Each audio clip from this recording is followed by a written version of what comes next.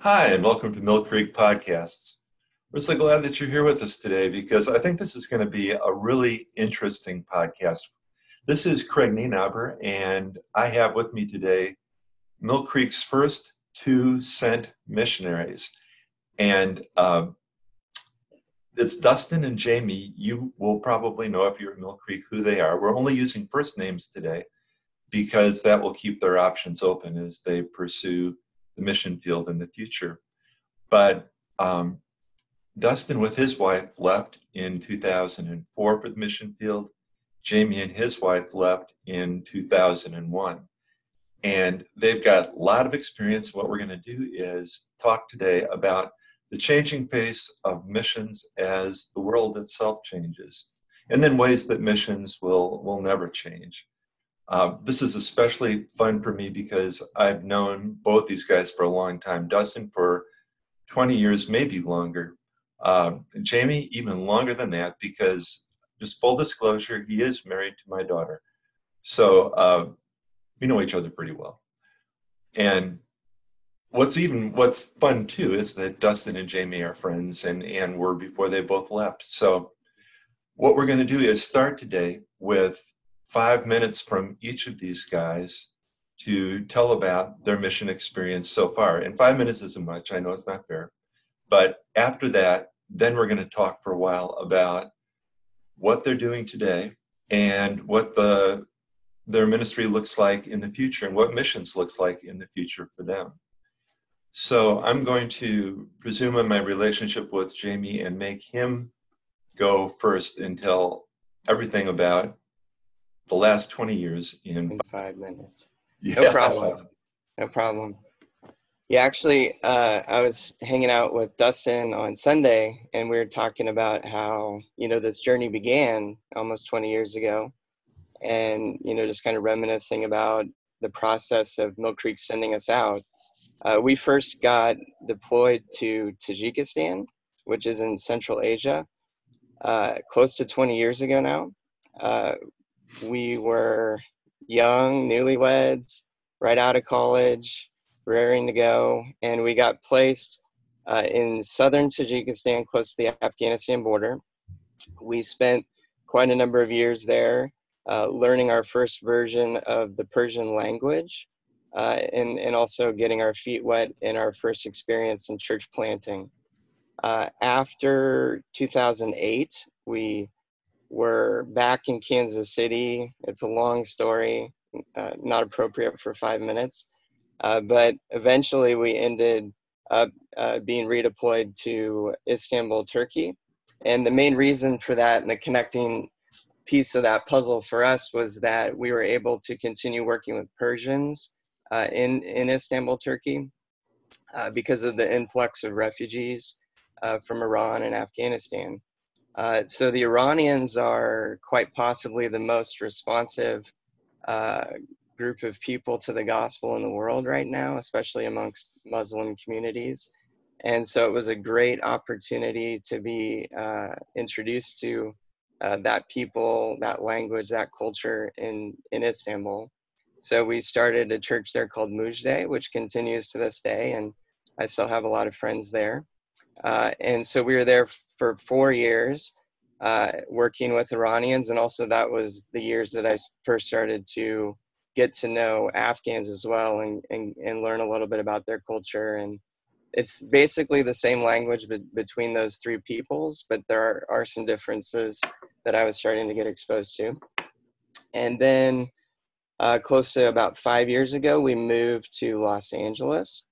And the reason for that, and we can talk about this a little bit more later, is outside of Iran itself, there's more Iranians in Los Angeles than anywhere else in the world. It's a cultural hub. It's closing in on 1 million Iranian people in the greater Los Angeles area.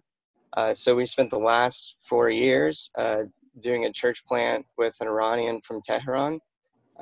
We planted Grace Iranian Church, Kilisaya Faiz, in LA. And also I was serving as pastor at a small Afghan fellowship as well. And so I continued to do those themes the last 4 years. And then a year ago, we moved back to Kansas City, and that brings us up to the present. Thank you. That was really well done. That was even under 5 minutes. Dustin, do you think you can do the same? We'll see. So, my wife Nikki and I headed out in 2004. I had some exposure before then and decided through short-term things to go back to China to serve there. And we got out there and immediately went to language school in Hong Kong, learning Cantonese, and for about 2 years, and then went in for another couple years in a small city in southern China. At that time, we were working with the registered church, with a good group of people out there. And we had identified another church in a smaller city outside of there, and we were helping them to start a new church in yet another city further away. They didn't have anything going on. And they were over the course of that time, were able to start a small group that would develop into a church in there. And as much as I'd like to think it was my great training and knowledge that helped that happen, I think more than anything, it was the fact that somebody came from across the planet to go be with these poor village ladies that were really old and didn't have very many, they weren't of high value, in society, but we were helping to encourage them and give them the push to reach out to this other town and develop it there. But not long after we arrived, it was clear that the work there was going really well, but it was closing up because it had gone so well and we needed to go to other places. So after a year in the States in 2009, we went back and moved. The team went to all different directions, and we moved to the big city of Shenzhen, right across the border from Hong Kong, one of the biggest cities in the world. And when we got there, we didn't really know a lot about what we were going to do. We knew we were studying Mandarin, but we didn't know what our ministry was going to look like. So we spent a lot of time learning and figuring out what the city needed. And we learned that the city had some churches in it that were reaching some people, but the people they were reaching was a pretty small slice of the entire population. It's the evangelism method that pretty much was only being done was invite your friend to church and let the pastor talk to him, which was, again, working for some people, but they needed some help with some new ideas. So we kind of made that our niche and learned more about disciple-making movements and how to help them make disciples in a more relational way. And when we got there, we didn't have a team at all, but within a year or two, we acquired quite a bit of a team. It grew really big, really fast. Maybe that's one of the reasons we got so tired. A lot of new people. But one of the new couples there was from Oak Creek as well, Peter and Kim. And they actually helped us start a business there. We saw that in the city, it was there was a really big need for to reach young people, especially in their places of work. A lot of people in their 20s were still open to new ideas, but they were at work all the time. So this business got us into those corporations so I could teach English to them. And out of that, we were able to get invitations out to English Corner and eventually into a secret Bible study for the people that were interested. And lots of people got thoroughly exposed to the gospel in the secret Bible study. But one of the coolest things about it was I was able to take Christians from the city that I'd meet and help them. They were helping me in these studies, but they were learning how to do them themselves. So then they could do them with their friends, which of course is more effective. And over the last few years, a lot has changed in China. Things have gotten a lot tighter. I would say that compared to like 2 or 3 years ago, probably about 90% of the missionaries that I knew are gone. It's getting really hard to be there. And so that stress got to us after a while too.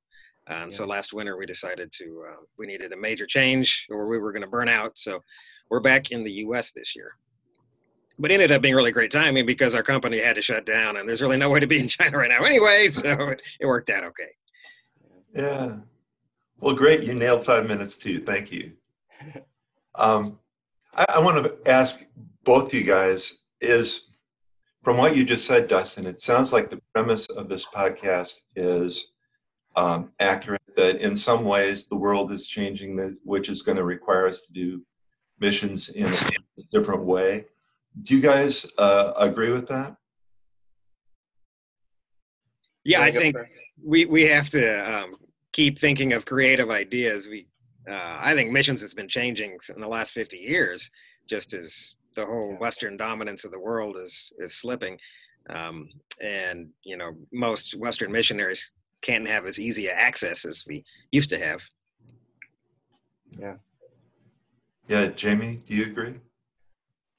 Yeah, definitely. I, you know, as you had asked this question to be thinking about, I definitely given some thought. And I can remember when Ashley and I first were getting sent out initially to Tajikistan, somebody in leadership said several times, and I still remember this. He said, what we're looking for, the kind of commitment that we're looking for is to leave your bones. And he was saying that, in more of the Hudson Taylor. We can use that example that Dustin would appreciate. Sort of that Hudson Taylor, like total immersion for life, be buried among your people, go to that level. And I didn't know it, and Dustin probably didn't either when we headed out 20 years ago, but that world of Hudson Taylor, I think, was already, kind of past. And, I was able to, from you guys, from my parents, I was still able to get, VHS cassettes, if you remember what those are, and watch the Chiefs game. I was able to go off, to conferences and, interact. And so, like, I think that, that's still the heart. You did mention at the outset that we were going to talk also today about the things that never change. Uh, and the heart is still, we want to leave our, our bones with our people, especially because Dustin and I at this point in our lives don't want to have to learn a new language either. So let's just leave our bones there among the Persians and the Chinese. But we have to think about the methodology of doing that. Like, what does it mean in this world, to leave your bones in a place?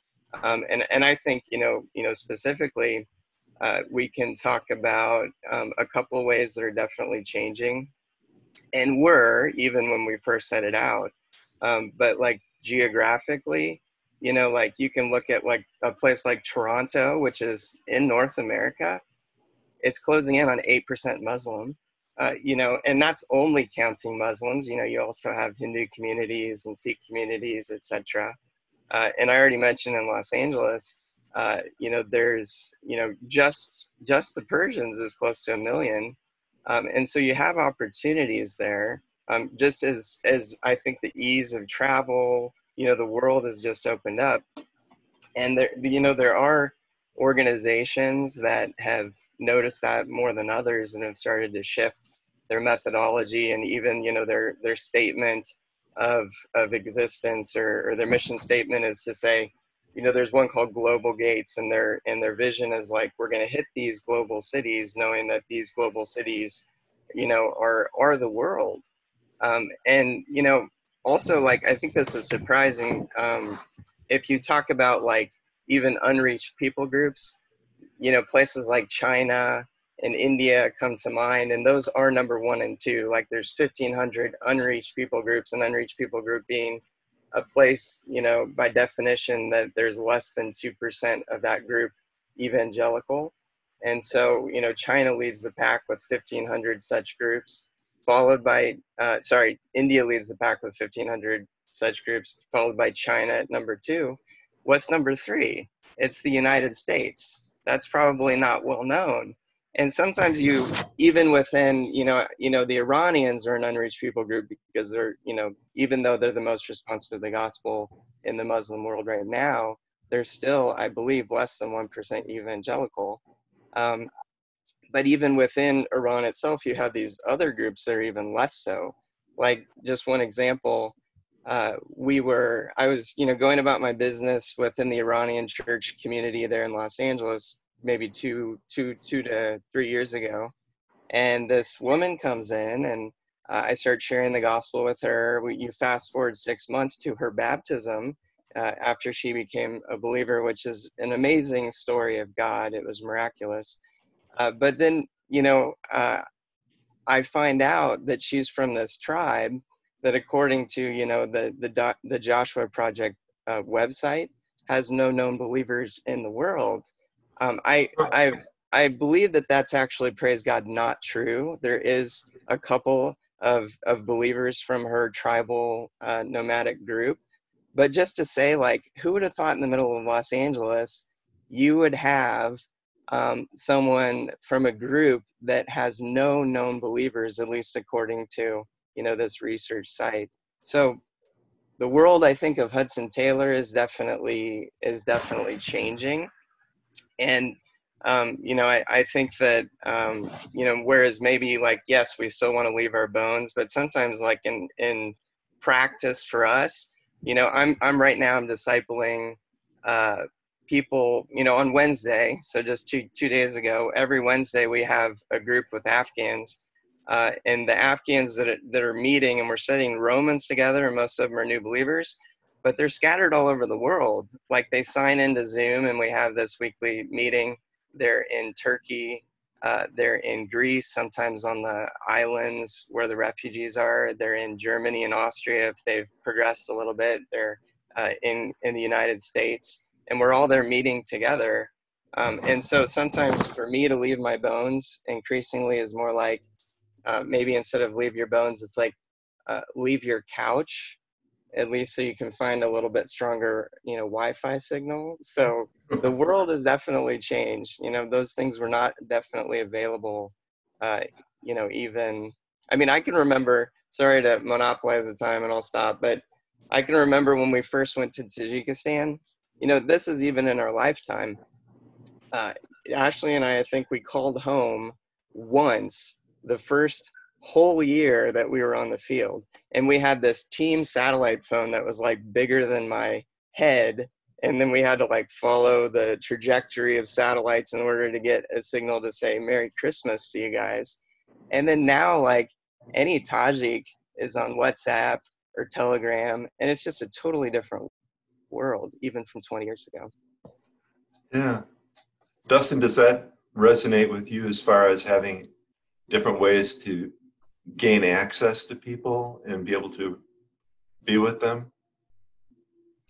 Right. China is a bit of a different ballgame when it comes to technology, because they work hard at isolating China from the rest of the world. So nobody in China has WhatsApp or anything like that. They have their own versions of it that are only used pretty much in China.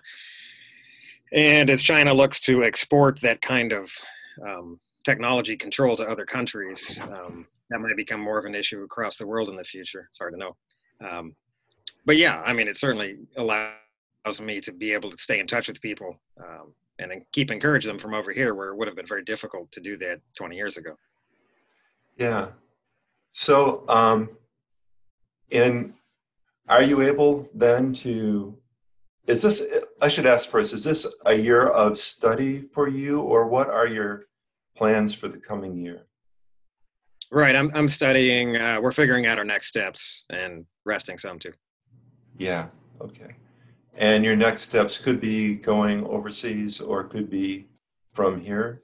Right. Our plan is to go back to Asia, preferably with Chinese-speaking people somewhere. We just haven't figured out where that is yet. We're also looking at a training role in our agency part-time to train missionaries across the area. Okay.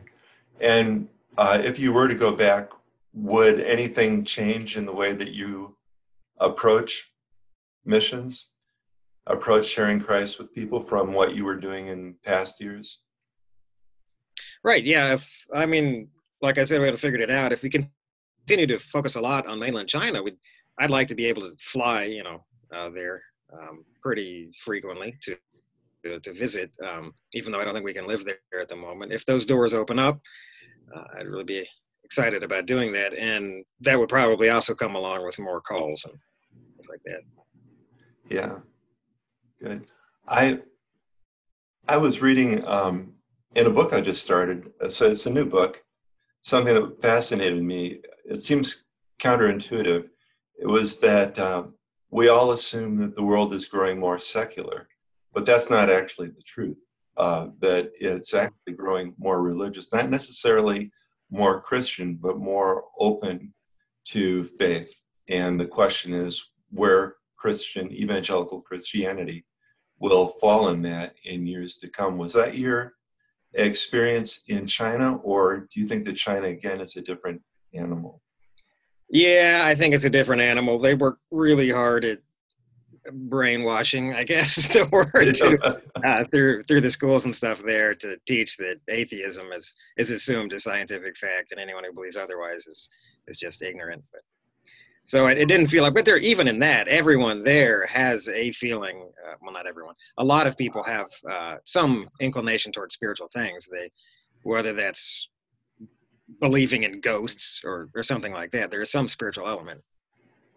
Yeah, Jamie, for you, when you're working with Iranians and Afghans and even Tajiks, do you feel that's true as well, that there's more opening to faith, or would you consider that most of them are already deeply embedded in the Muslim faith, so they're already?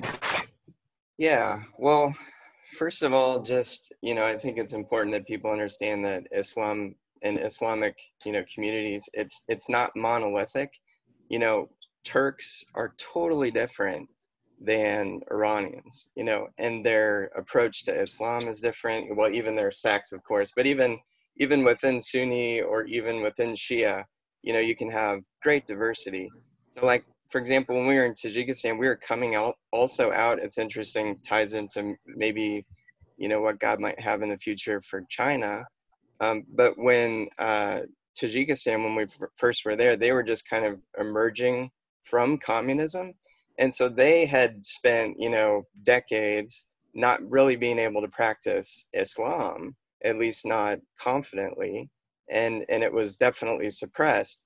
And then there was this explosion, I would say. And every year that we were there, unfortunately, the expression of the people's suppressed religious tendencies was starting to reemerge. And so they were practicing Islam, and, the numbers of people on the streets that were going to the mosque for evening prayers, year by year, you could just physically see the crowds increasing.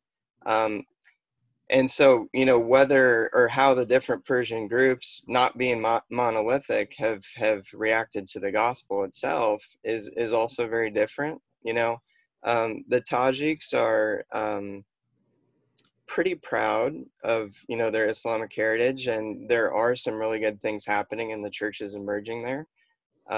And even some Tajiks that I'm working with are even starting to really disciple Afghans, which I think is tremendously exciting, that they have that vision across the border. And then the Afghans, in my experience at least, have kind of been hesitant. They're also moving towards the gospel in bigger numbers. And, even when we went back a couple of years ago to visit Istanbul, I felt that there was a definite difference in the amount of receptivity that I saw in the Afghan community, and just the numbers of Afghans, because there's always Afghans in any given Iranian church pretty much across the globe. You always have the Afghans kind of in the back, but there were more of them, and they were actually talking amongst themselves, not hiding the fact that they're interested in the gospel from each other. So there was some really good dynamics that were happening. But I'd say in general that Afghans are more resistant and still pretty proud. And the Iranians, meanwhile, for whatever reasons, and I think ultimately we have to just attribute it to the power of the Holy Spirit, are the most receptive, Muslim people group in the world. And I think they're growing. Evangelical church growth is like 19% a year, something like that. And it's tremendous. And it's messy. The churches they do struggle because they're first generation churches. They've never had a pastor before. The pastor has never had a flock before. It's really interesting to walk through that process with them. But yeah, I mean, the Iranians are, definitely, they attribute they attribute their suffering, a lot of times, to Islam. And so that opens them not just to Christianity, but to pretty much anything but Islam is not too far from the truth that I've experienced and most of the Iranians that I've known. And so there's just a spiritual receptivity, and the other two groups being more reticent. So you said a couple of things that I think are probably of special interest to people who are Americans and don't immerse themselves in the overseas experience, that not every Islamic group is the same. And Dustin, I'm kind of wondering too from you, when Americans think about missions in China or just China in general, what are some things that they probably need to know and may not know? Okay. Well, I think that one of the best things that Americans can do to bless China is reaching out to international students when they're here, because there's lots of Chinese international students. They value education and they've got money to make it happen. So I think those numbers will be going down in the next, well, they're already down really low right now, but they'll be down for a while with the politics. But still, there'll be some around, and to reach out to them and get to know them. I mean, cross-cultural differences are real, and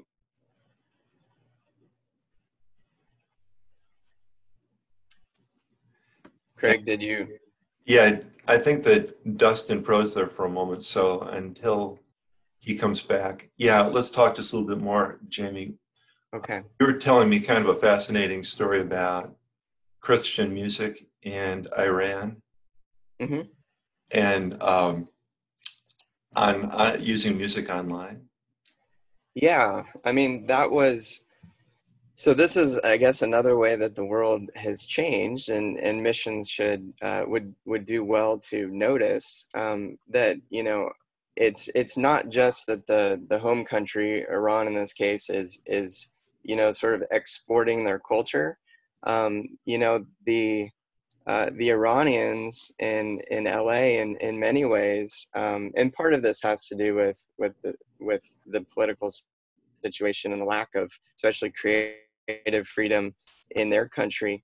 So in LA, the Iranians are the artists. They sort of create and export, or is that export back into Iran? Whether it be secular or faith-based evangelical content, and so there's a number of really fantastic ministries that are through music and other forms of art are sharing the gospel. And because of the technology that's available, they're able to access, and a Christian music video could go viral in Iran, sung by Iranian musicians in a place like LA. Not necessarily LA, they do the same thing out of England and other places. So yeah, that's definitely a trend, and I hope and pray. I don't know much outside of the Persian context, but I hope and pray that's being repeated in every group and every language. Yeah, that was something I wouldn't have ever thought about. Well, we'll hope before we're ending, and we're almost done, but hope to get Dustin back. In the meantime, what are some things that we could be praying for your ministry? Sure. And before we end, I'd hope to also add just a little bit about a few more things that I've thought about the things about missions that never change, because I think it's always important to reiterate that we're not totally fluid and we can do whatever we want, and that there's not a base or a foundation. So yeah, I just wanted to speak to that a little bit before we end, and before I give you some requests. And also I wanted to say too, like as exciting as it is that, you know, I'm able to really reach out all over the world, even from my house here in the middle of the suburbs. And, you know, in technology, especially kind of, I've noticed, especially during quarantine, how powerful a funnel it is of interest. You know, you can find, or maybe more accurately, the people that are actually interested in the gospel find you. And then you can create these groups very, very rapidly compared to the time often it takes to do it in person. And that's been really exciting to be able to do that. Um, but as far as, you know, how does, you know, this tech and these sorts of things, how does that relate to the things that don't ever change about our endeavor in missions and church planting and the gospel? I was thinking through the lens, especially because, of course, you know, hey, Dustin's back, yay! What I miss? So I was monopolizing the time a little bit more than usual when you were completely out of the picture there. Okay. So I guess just to finish my thought, and then we can go with Dustin again. I was thinking, you know, of course, the things that never change are, you know, the gospel itself, you know, the Word of God, you know, the way the Spirit works. These sorts of things are eternal. The message. But even within methodology, I've been thinking a lot about this, being stuck in my house for 5 months. What sorts of things about, you know, my previous methodology are kind of non-negotiable, and what things do I really have to continue to do once I can confidently interact with people in person again? And so I've been thinking about questions like, you know, you know, can church planting be digital, like really, you know, in its entirety? Or, you know, can discipleship be scaled? Can you mass disciple, or is discipleship personal? And I was thinking back to a book I read in college by a Puritan pastor, Richard Baxter, wrote The Reformed Pastor. It's a classic. And he's so idealistic and stern in that book that it really scared me when I was, you know, a college kid. I was like, oh my gosh, this is like not a livable way to do ministry. And he especially, I remember, was focusing on how personal ministry is. Like, you have to know the soul, you know, almost in its entirety of every person in your flock. And I was like, how in the world can you do that? And what are the implications of that for how you structure church and ministry? And I kind of been back to thinking about that a little bit more recently with being online, because um, even less than usual. Of course, Dustin will probably commiserate with this, but you know, cross-culturally, I always like know the least language and culture in the room, even when I'm technically in charge.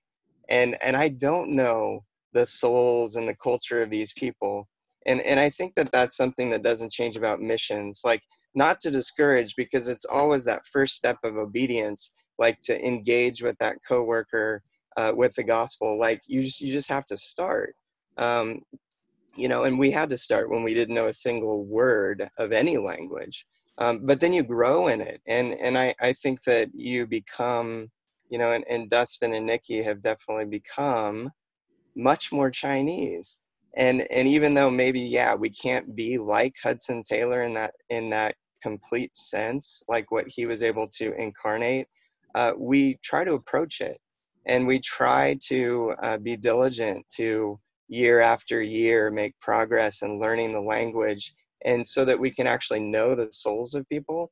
And you know, with all these people that I kind of am discipling in places like Turkey and Greece and California, like, still, I mean, you can see there's some tension there, and some things definitely for thought. Like, what does this mean about, you know, how I don't want to only be online, because I feel like you really have to know the people. And so whether I know what it's going to be mean for Dustin and Nikki is probably different than Ashley and I. But how are we going to do things locally, do things personally, travel to make some of that happen, and not just completely go modern with tech, because I think there's some non-negotiables about how the church is designed to be physical that we definitely should think about. Yeah, thank you for that. Dustin, does that all make sense to you? And glad to have you back. No, thanks. Yeah, I agree.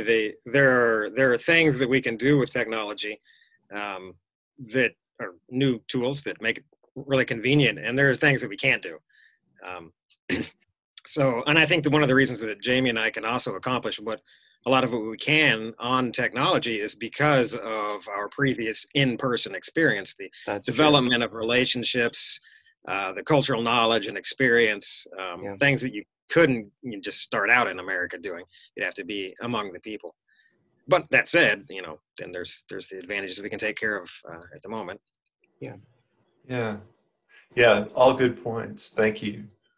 Well, we were wrapping up, Dustin, and I was asking Jamie for what prayer requests we might be able to have for him in the next year, he and his family and his ministry. And so I'll ask him that, and then I'll come back and ask you the same thing. So, Jamie, what are you thinking? Yeah, I think, we've just been back in Kansas City for a year, and it's not been a normal year at that. So I think we still have some transition to do. I'm really thankful for being here, and I think we're starting to heal, and I'm grateful for that. But you could just pray for wisdom. Some of the things that I was just mentioning about how to order ministry out of Kansas City, you could be praying for those things. And what weighting to give to the different aspects, whether they be tech versus personal opportunities, both in Kansas City and in Nebraska, is actually on my heart as well. So just pray for wisdom for that, and then for travel further. And I think, yeah, I'm just really thankful for how the kids are doing. I think they're adjusting well. So I'm grateful for that. I'm grateful for being back among lifelong friends. I think Dustin and I have experienced, giving up at some level a lot of really important relationships to us. And so I've been really thankful to really, for in my adult life, be trying to actually connect with the people that are most important to me here at home. So just pray for those relationships, and that I can be a good son and a good friend, and all those things that I'm kind of out of practice with. So I think those would be good prayer requests for us. Yeah, thank you. And we'll pray for those. And then for Dustin, a lot of people were praying fervently for you and your family during the amazing odyssey of trying to get back to America in a pandemic, which took, I don't know, that was more than a month that you guys were trying to figure out how to get back here. It felt like, anyway. Oh yeah, it was a few months. Yeah. Yeah. So we're really glad to have you back. And what are things that we can be praying for you? Well, as we're back this year, trying to recover a little bit, that would be good. And our next steps in ministry is a big thing. We don't feel a lot of pressure to decide right away, but over the next year, we need to figure it out and to know the next place we're going. And there's a lot of people we're leaving behind. I felt our ministry was in a pretty good spot to leave, but it's never what you want it to be. So I'd pray for people for some good leaders to help run those groups. Yeah. Well, thank you. Thank you both of you guys for being with us today. And Mill Creek, or anybody who's hearing these podcasts, please uphold Dustin and Jamie and their families and be praying for them in the coming year. Thanks, guys. Thanks for being with us. All right. Bye-bye. Thanks for having us. Yeah, so long.